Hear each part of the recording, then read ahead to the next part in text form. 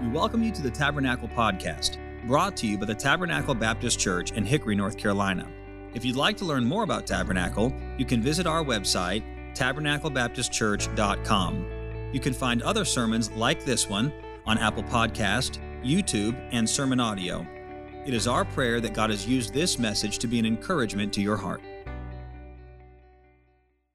1 Samuel chapter number 5. If you'll find your place there, we're going to take a little bit of a journey tonight, and we're going to work our way through some Scripture. We're going to take a little bit of a journey.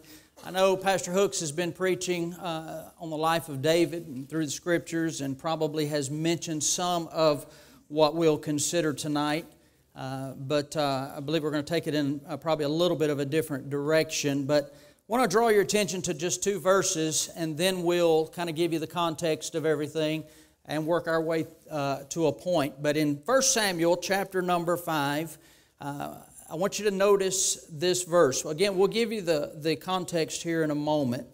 But the Bible says in verse number 8 of 1 Samuel chapter 5, "They sent therefore and gathered all the lords of the Philistines unto them, and said," now watch this next phrase, "What shall we do with the ark of the God of Israel?"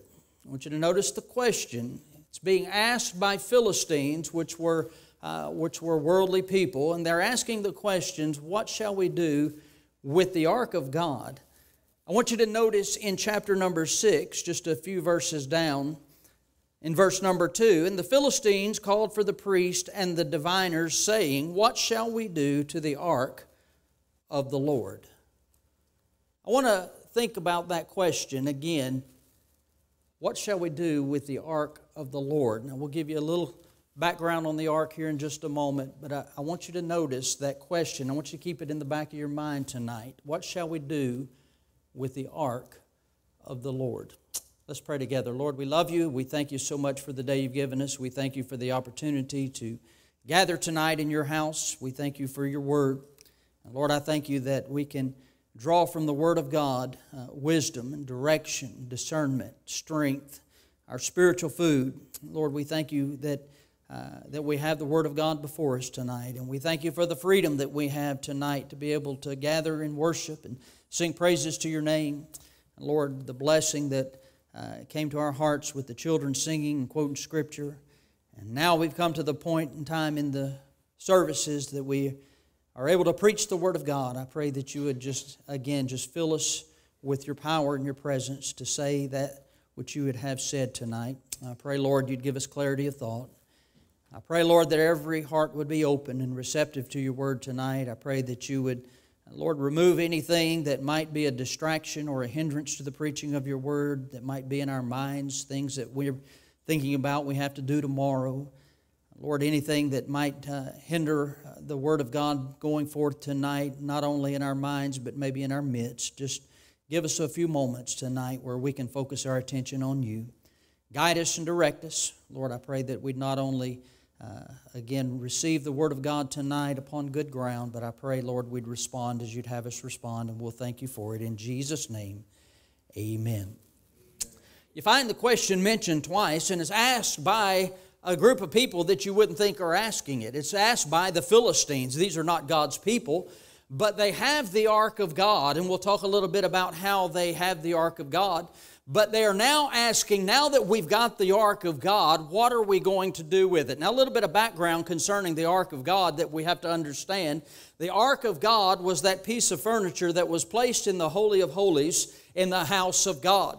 The ark of God was that piece of furniture that speaks to us today of the very presence of God, because the very glory of God rested upon that ark. It speaks not only of the presence of God, but the provision of God, the protection of God. It speaks, if you will, of the very power and presence of God. And so the Philistines now have taken the ark of God, and now they're wondering what in the world what are we going to do with this thing. Now, flip back to chapter number 4, and I want to show you how it came to pass that they came into possession of this ark of God that speaks, again, of the presence of God. These are the Philistines. The Bible tells us in chapter number 4 and verse number 2 that the Philistines put themselves in array against Israel. As you know, the people of God, the Israelites, always found themselves over and over again in conflict with this group of people, the Philistines. If you know the story of David and Goliath, that was going on at that point in time, a battle between Israel and the Philistines. And so at this point, the Philistines and the Israelites were going to war and going into battle. And in verse number 3, we find something interesting. In chapter number 4, now remember, Israel is still in possession at this point of the ark, okay? But notice what it says there in verse number 3. The Bible says, when the people were come into the camp, the elders of Israel said, "Wherefore hath the Lord smitten us today before the Philistines? Let us fetch the ark of the covenant of the Lord out of Shiloh unto us, that when it cometh among us, it may save us out of the hand of our enemies." What began to happen was, as God's people had the ark of God, that represented the presence and the power of God, and they began to treat it somewhat like a good luck charm. Notice that little word in verse number 3, "it may save us." They got to the point where they were trusting the ark more than they were trusting the God of the ark. They were trusting that which represented God more than they were trusting God Himself. And so they go into this battle, and the ark of God is taken from the Israelites by the Philistines. And as you begin to follow it through, you find that finally the glory of God departs from Israel, and then you begin to follow the ark. And when you come to chapter number 5 and chapter number 6 and chapter number 7, you begin to see that the Philistines had the ark of God. They thought, boy, we've got the ark of God, and this is going to be a wonderful thing. Now, Israel has no power against us, and they're not trusting in their God. They're trusting in this thing, but we've got possession of it now. And so they get it, but then they begin to think, well, what are we going to do with this thing? And the Bible begins to record for us, and we're not going to take the time to go through there, but if you want to go a little bit later and start looking around, you'll begin to see in chapter number 5, chapter number 6, the Philistines began to move the ark of God around from city to city in the land of Philistia, because where the ark of God was, the people of that city began to be smitten of God. God began to wear them out and began to work on them to where they were just completely miserable. I'm not going to go into detail of what God did. Go and read it for yourself. But just put it this way, they were really uncomfortable. And so they said, we've got this thing and we've got to get rid of this thing. So they sent it to another city, and God smote that city. And they sent it to another city, and God smote that city. Ashdod and Gath and Ekron, and it began to travel around the land of the Philistines. So they finally come up with the idea that what they would do is they're going to send this thing back to Israel. We've got to get rid of this thing. So they take the ark of God. Remember now, the ark of God speaks of the presence of God primarily. Also the power of God, the provision of God, the precepts of God. And it speaks of God Himself in representative form. And they said, we've got to get this ark and we've got to get it out of here. So they put the ark on a cart. And they get 2 milk cows and they say, we're going to send the ark of God, and these milk cows are going to take this thing out of the land of the Philistines. And so that's exactly what they do. And so finally it comes, when you get it over into chapter number 7. Flip over there real quickly. We'll look real quickly here. Look what happens when you get to chapter number 7. The Bible tells us that in chapter number 7 that the ark was finally landed and was placed in the home of Abinadab, where it stayed for 20 years. Notice verse number 1 and 2 of chapter 7. And the men of Kirjath-jearim came and fetched up the ark of the Lord and brought it into the house of Abinadab in the hill, and sanctified Eleazar his son to keep the ark of the Lord. And it came to pass, while the ark abode in Kirjath-jearim, that the time was long, for it was 20 years, and all the house of Israel lamented after the Lord. And so the Philistines take possession of the ark, and God begins to smite them over and over again. So they say, we're going to get rid of this thing. It goes to Kirjath Jearim, and it goes to the home of Abinadab, and it sits there for 20 years. Now during that 20 years, Saul is king in Israel. And it's an amazing thing that during that time, while the ark of God is in the home of Abinadab and Saul is king in Israel, we learn in 1 Chronicles chapter 13 that at no time did Saul ever go and try to retrieve the ark or inquire of the ark. He just acted like it didn't exist. But then you fast forward a little bit and David becomes king. David is king, and David makes the decision. One of his first decisions is, we've got to get the ark of God back home.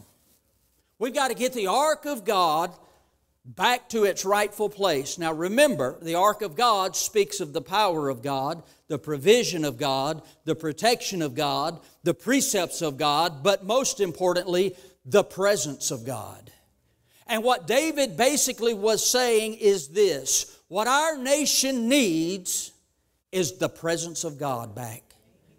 You see, when the ark was taken by the Philistines, the glory of God departed. And so now here they were, a nation void of the glory of God. We could camp out right there and preach another message. But David said what we need is the glory of God to return. And so David goes out and he begins to retrieve the ark of God. Now if you will, flip over to the book of 1 Chronicles, chapter number 13, if you will. 1 Chronicles, chapter number 13.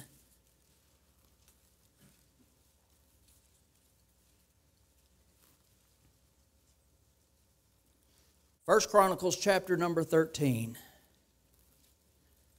This is a familiar story, but I'm going somewhere with it, so just ride along for a minute, okay? Bible says in 1 Chronicles chapter number 13 and verse number 1, and David consulted with the captains of thousands and hundreds, with every leader. David said unto all the congregation of Israel, if it seem good unto you, and that it be of the Lord our God, let us send abroad unto our brethren everywhere that are left in all the land of Israel, and with them also to the priests and Levites, which are in their cities and suburbs, that they may gather themselves unto us, and let us bring again the ark of our God to us, for we inquired not at it in the days of Saul. And all the congregation said that they would do so, for the thing was right in the eyes of all the people. So David gathered all Israel together from Sihor of Egypt, even unto the entering of Hemath, to bring the ark of God from Kirjath Jearim. And David went up, and all Israel, to Baalah, that is to Kirjath Jearim, which belonged to Judah, to bring up thence the ark of God, the Lord, that dwelleth between the cherubims, whose name is called on it. And they carried the ark of God in a new cart out of the house of Abinadab, and Uzzah and Ahio drave the cart. And David and all Israel played before God with all their might, and with singing, and with harps, and with psalteries, and with timbrels, and with cymbals and trumpets. And when they came into the threshing floor of Kidon, Uzzah put forth his hand to hold the ark, for the oxen stumbled. And the anger of the Lord was kindled against Uzzah, and he smote him, because he put his hand to the ark, and there he died before God. And David was displeased, because the Lord had made a breach upon Uzzah, wherefore that place is called Perez Uzzah to this day. And David was afraid of God that day, saying, how shall I bring the ark of God home to me? So David brought not the ark home to himself, to the city of David, but carried it aside into the house of Obed-Edom the Gittite. And the ark of God remained with the family of Obed-Edom in his house 3 months. And the Lord blessed the house of Obed-Edom and all that he had. Now let me just give you a real quick Cliff Note version of what's going on here. Again, the ark of God had been taken by the Philistines. God began to smite the Philistines. They began to move it from city to city. Finally, they said, this thing's wearing us out. We've got to get rid of it. So they sent it away. It came to Kirjath-jearim. It landed in the house of Abinadab. There it stayed for 20 years. Fast forward now, David is king, and David says we need the glory of God back in our nation. We need to get the ark of God. We need to get the presence of God. We need to get the power of God back in our land. We're going to get the ark. And so that's exactly what they do. Can you imagine the excitement? Can you imagine the anticipation as David begins to gather all the people together, and they go with great joy and great celebration. They're going to get the ark. And David said, we're going to transport this ark and we're going to bring it back to Jerusalem, put it in its rightful place, and I'm going to tell you what we're going to do. He got caught up in the excitement of it all. And so he said, you know what? We're going to go get a cart and we're going to transport the ark of God, and we're going to get the nicest new cart we can possibly find. I mean, they went down to the cart dealership and they talked to the salesman, and the salesman said, boy, I've got just the cart for you. And they went down and they went out on the lot, and there it was. And David said, that's it. That's the one. He got to looking at the cart, and I'm going to tell you something. It had that new cart smell. And they got all excited about it. They got that cart, and they went down to Kirjath-jearim, to the house of Abinadab, and they got the cart, and they got the ark of God, and they placed the ark of God on the cart. And with dancing and singing and music and celebration, they began to transport the ark of God back to Jerusalem. And they hit a pothole. It must have been somewhere near Columbus, Georgia. They hit a pothole. And the ark of God began to teeter as if it was going to fall off the cart. And a man by the name of Uzzah, who, by the way, we learn later is Abinadab's son, reaches up to steady the ark of God, to keep it from falling off of the new cart. And as he touches the ark, he is struck dead by God. You say, boy, that's pretty harsh. Why would he be struck dead? Because, watch this, the ark of God speaks of the presence of God, and God is holy. Now, you say, what's the big deal? Here's the point. You know this, but I'm going somewhere. David got caught up in the excitement of it all. And he began to transport the ark on a cart. You say, but it was a nice cart. It was a new cart. Yeah, but God's word said you're not to transport the ark that way. You see, God had a particular way to transport the ark. And that was on the shoulders of the Levites, the priest. There were rings on the side of the ark of God, and they had these long staves that they would put through those rings, and the Levites would bear it up upon their shoulders and carry it in that way. And God had given a great detail on it. Watch this, exactly how to do it. I began to ask myself this question: why in the world did David had to know better. Why did David decide to get a cart and transport the ark of God? And then it kind of dawned on me. How did the Philistines transport the ark? On a cart. What was happening? You say, well, God didn't strike them dead. Because that's the world. There are certain things that God's people cannot do. But the point of the matter is this. What was happening? Watch this. David was trying to do the right thing the wrong way. Uzzah was trying to do the right thing. I believe Uzzah was sincere. I believe he was trying to keep the ark from falling. But God struck him dead. Now here, this is in the message, but this is, by the way, don't be afraid. Long introduction, short outline. Stay with me. I told you we're going to take a trip, okay? We're following the ark. And so, Uzzah's dead. David has tried to do, by the way, we need to be real careful. This is just a side note. We need to be real careful when we start handling holy things the way the world does. We're seeing a lot of churches today that are doing things in the name of worship and holiness, but they're doing it in a worldly way. We need to be careful of that. That was free. And so Uzzah's dead. David is thinking, what have I done? Look what it says in verse number 13, or verse 12. Let's go back to verse 12. And David was afraid of God that day, saying, how shall I bring the ark of God home to me? So David brought not the ark home to himself to the city of David, but carried it aside into the house of Obed-Edom the Gittite. And the ark of God remained with the family of Obed-Edom in his house 3 months, and the Lord blessed the house of Obed-Edom and all that he had. I want you to note this tonight. All of that just kind of building towards the message, but I'm just going to give you three quick thoughts tonight. I want you to notice verse number 14. The Bible says the ark of God remained with the family of Obed-Edom in his house 3 months. And the Lord blessed the house of Obed-Edom and all that he had. So David, after Uzzah dies, David takes the ark of God and he says, okay, I've messed up. We cannot transport the ark on a cart, even if it is a new cart. We need to find the nearest place we can leave this thing until we can get this right. And so he places it in the home of a man named Obed-Edom. And we don't know a whole lot about Obed-Edom, but we do know this. God blessed him and his household for 3 months while the ark of God stayed at his house.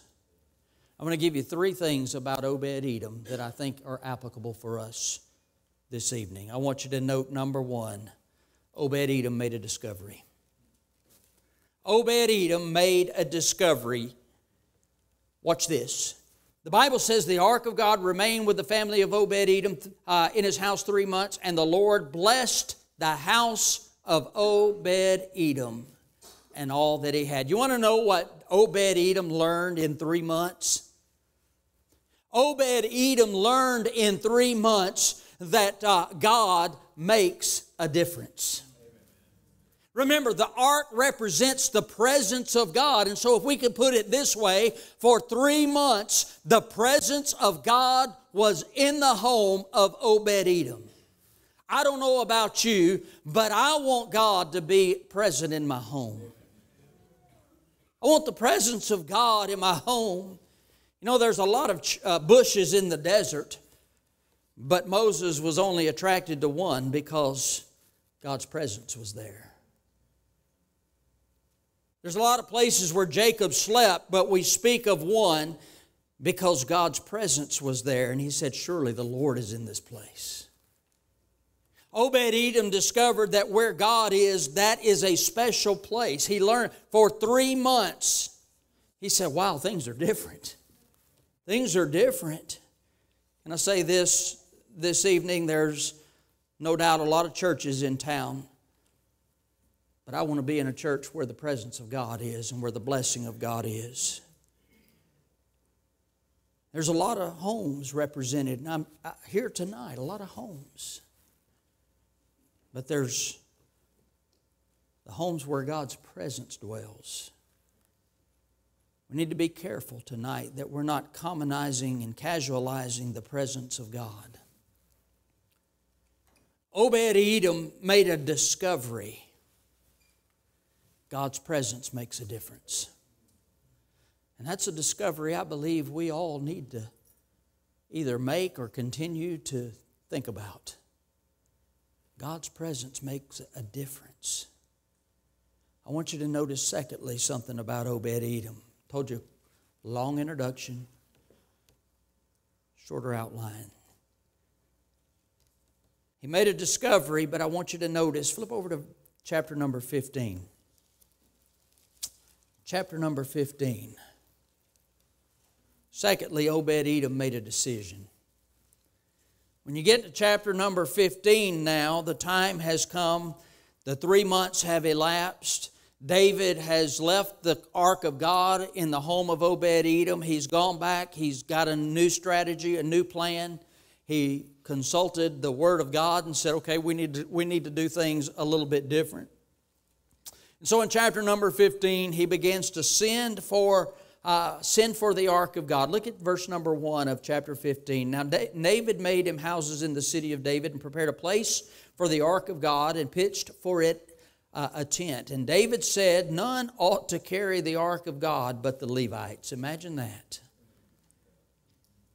For them hath the Lord chosen to carry the ark of God and to minister unto Him forever. And David gathered all Israel together to Jerusalem to bring up the ark of the Lord unto his place, which he had prepared for it. And so this time he decides we're going to do it the right way. We're going to do it the way God intended for us to do it.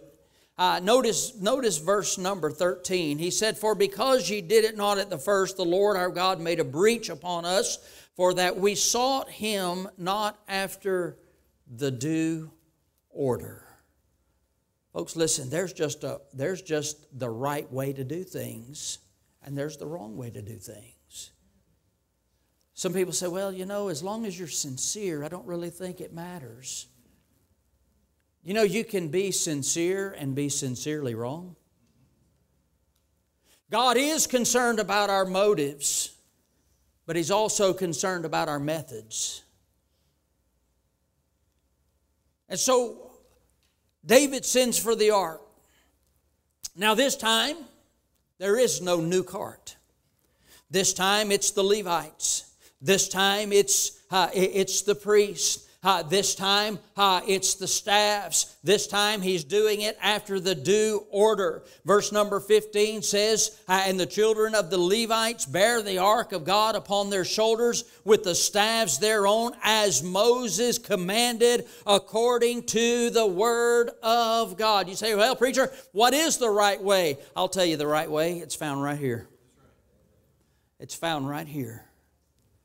Well, we just need to get back to the book. So off they go. They begin to transport the ark the right way. And you begin to see they're lifting up their voice in joy. Notice verse 16. David spake to the chief of the Levites to appoint their brethren to be the singers with instruments of music, psalteries, harps, cymbals, sounding by lifting up the voice with joy. And it goes on, it begins to talk about all of those people that were making the trip and transporting the ark of God. I'm not going to try to pronounce all of these names, but you begin to see in verse number 17, you see Heman, Joel, Asaph, on the way down through there. You begin to see many other ones that are taking part in this procession. And about halfway down through this list of people, you get to verse number 18, and you find the name Obed-Edom. Look at verse number 18. And Obed-Edom. You get down to verse number 21. And Obed-Edom. You get down through here to verse number 24. And Obed-Edom. You see, the point that I'm making is this. Obed-Edom learned something during the 3 months that the presence of God was in his home. He learned that God makes a difference in your life. He learned that God's presence makes a difference in your home. And now here he begins to hear something in the distance. It's a group of people coming. And the thing that he had really not been looking forward to was now coming to pass. They were coming to get the ark and take it out of his home and take it to its rightful place in Jerusalem. And I can picture Obed-Edom pacing the floor. Boy, it's been a good 3 months. Man, they're going to come and get the ark of God and take it. I sure hate to see it go. God's really blessed the truth of the matter is, my entire household has been blessed. And in comes the Levites, and they've got their staffs, and they step aside, and Obed-Edom's there, and they take the staves and they put it through the rings and they lift it up on their shoulders. And all of the crowd starts getting excited and they begin to sing. And Obed-Edom knows this is the right thing to do. Obed-Edom's really deep down excited about it, but he hates to see it go. And they began to make their way out, and they began, and Obed-Edom, and you know what he said? I'm going with the ark. I'm going with the ark. And so Obed-Edom joins in the procession, and they transport the ark back to its rightful place. You say, what's the point, preacher? He made a decision. You say, you can know that the presence of God makes a difference, but somewhere along the way, we've got to decide, I'm going to stay with the ark. Or let me put it better tonight, I'm going to stay with God. I'm going to stay with God. Well, we've got some homes tonight, I believe, that are represented here that needs to make a decision. I'm going to stay with God. He wanted to be where God's presence was. He wanted to be where God's blessing was. He wanted to be where God's power was. And so Obed-Edom made a decision. If God indeed makes a difference, I'm going to go with God. Now let me put that into 2022 terminology. We need some people who will make a decision for the Lord tonight. You say, preacher, where does that start? I'm glad you asked. It starts, number one, with making a decision about your salvation. You see, the truth of the matter is, if we're not saved, if we don't know for sure that we're on our way to heaven, none of the other stuff matters. I was having a conversation a little while back with a man. I was out and knocking doors and talking to him, and he started talking about all the things that, he needs to get this out of his life and do this and do this and do this. And I said, what about your salvation? We started talking about that. He said, well, you know what, I'm close. But I got to do this, and I've got to get this, and I got to get this. And I said, you know what? I said, if you stepped up onto a baseball field, and I said, if you took your bat and you hit the ball and you hit it over the left field fence, I said, what would that be? He said, that's a home run.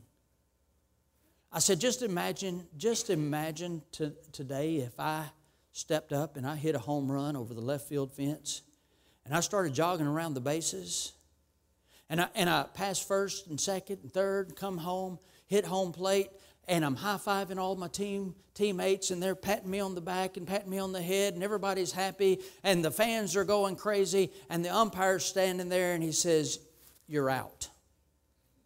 Nobody can hear him because everybody's celebrating and chanting my name and all of that good stuff. Hey, it's great, home run. We win, and you're out. And then everybody gets quiet. What do you mean? What do you mean I'm out? I hit it over the fence. He said, it doesn't matter. Doesn't matter. I touched home plate. Doesn't matter. Why doesn't it matter? You missed first base. You hopped right over first base. And if you hop right over first base, it doesn't matter if you touch second base, third base, home plate. Doesn't matter that the crowd's chanting your name. Doesn't matter that you hit it over the fence. None of that matters if you miss first base. You know, I'm afraid we're going to get to eternity one day and find out that people miss first base. I wonder tonight, and I'm just going to insert this real quickly because we're talking about making a decision for God. And the first decision you must make for God is first base, and that's this. Do you know for sure that you're born again? Jesus met with a man by the name of Nicodemus who was a very religious man. Nicodemus had all the answers, religiously speaking. He knew the Scriptures. And Jesus said to him, you must be born again. And Nicodemus said, what, must I enter the second time into my mother's womb and be born again? Jesus said, what's born of the flesh is flesh, but what's born of the Spirit is spirit. He said, Nicodemus, you must be born again. You see, there are a lot of people, I believe, who are doing religious things, but they've missed first base. I wonder tonight, do you know for sure you're saved? You see, the truth of the matter is, the Bible teaches us that all are sinners, or all have sinned and come short of the glory of God. The Bible says, for there is none righteous, no, not one.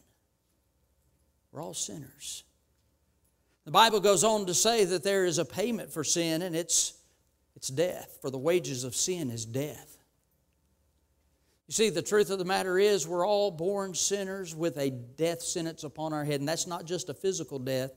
Pastor Hooks mentioned it this morning. That's a spiritual death. It's called in Scripture sometimes the second death. It's eternal separation from God in a place called hell. But I like this. The Bible says also, but God commendeth His love toward us in that while we were yet sinners, Christ died for us. Oh, I'm so thankful to report to you tonight, I was born a sinner. I was born with a death sentence upon my head. But Christ loved me so much that He put on flesh and came to this earth and went all the way to the cross of Calvary. And there He shed His precious blood to pay a debt that He did not owe, but a debt that I could not pay. And He shed His blood. He purchased me. Why did He do that? Because He loves me. He loves me. And the Bible goes on to say, yes, the wages of sin is death, but the gift of God is eternal life through Jesus Christ our Lord. You see, we've got a decision to make. You see,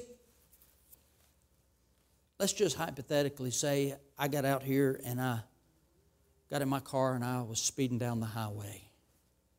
The speed limit is posted, and I'm speeding, and the police officer pulls me over and he says, Mr. Brown, do you know why I pulled you over? And I say to him, yes, sir, I was probably driving a little fast. And he said, yes, sir, you were speeding. And he writes me a ticket, and I've got to appear in court to give an account of that ticket. And let's just say, just for a hypothetical situation, I get to the court, and the judge says, how do you plead? And I say, well, sir, I have to plead guilty. I was speeding. He said, okay, since you are found guilty, he slams his gavel down and he says, $300. And I say, I don't have $300. I couldn't even begin to pay this fine. He said, okay, 30 days in jail then. So I'm guilty. And the sentence has been passed. And I'm helpless. I can't do anything about it. But let's just say this. Let's say the judge then stands up and he takes his robe off. And he steps down out of the bench and he reaches in his wallet and he takes out $300 and he lays it on the table. And he says to the court reporter and the bailiff in the back, this is to pay his fine if he'll receive the gift. You say, why would he do that? Because let's just say that he is a judge, and he's a fair judge, and he's a just judge, and the judge has to put a fine on the sin. But let's just say that the judge is also my dad, and he loves me. And as judge, sentence is passed. As my dad, he loves me. And he says, I'm going to pay his fine for him. And now I'm standing there, watch this, and I've got a decision to make. I can either receive the gift that's offered, or I can try to pay it myself. The only difference in this one is it's 30 days in jail. Spiritually speaking, it's eternity in hell. You see, Obed-Edom made a discovery. God makes a difference. Obed-Edom made a decision. I'm going with God. If you're here tonight and you've never trusted Christ as your personal Savior, I would encourage you tonight, make the decision to receive Him as your personal Savior. He loves you. He died for you. He wants you to be saved tonight. Number 3, and I'm done. Fast forward real quickly. Flip back to chapter number 26. 1 Chronicles chapter 26, and I'm done. I want you to notice the end of the story. And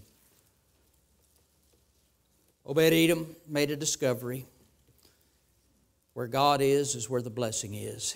He made a decision, I'm staying with the ark. And he reaped a dividend. Look at chapter 26. For sake of time, I want you to notice verse number 4. Moreover, the sons of Obed-Edom were, and I'm not going to read all these names, but if you skip down to verse 8, all these of the sons of Obed-Edom, they and their sons and their brethren, able men for strength for the service, were 62 of Obed-Edom. 62 descendants of Obed-Edom are in the house of God serving the Lord. And we trace it back to a discovery that he made and a decision that he made. And now his sons and his grandsons are serving God. Wow. You see, the decision you make tonight will affect your children and your children's children and all those coming behind you. It pays. It pays. Is it always easy? No. Are there difficulties? Sure. But it pays to stay with the ark. What shall we do with the ark of God?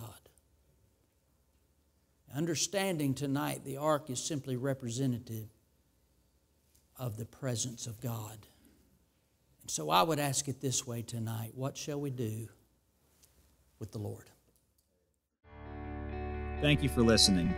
We pray that God has used His Word to speak to you today. If you'd like to learn more about Tabernacle, you can visit us online at tabernaclebaptistchurch.com. There, you'll find additional information about our church, opportunities to partner with us financially, as well as other resources that we hope can be a help to you. May God bless you, and thank you once again for listening.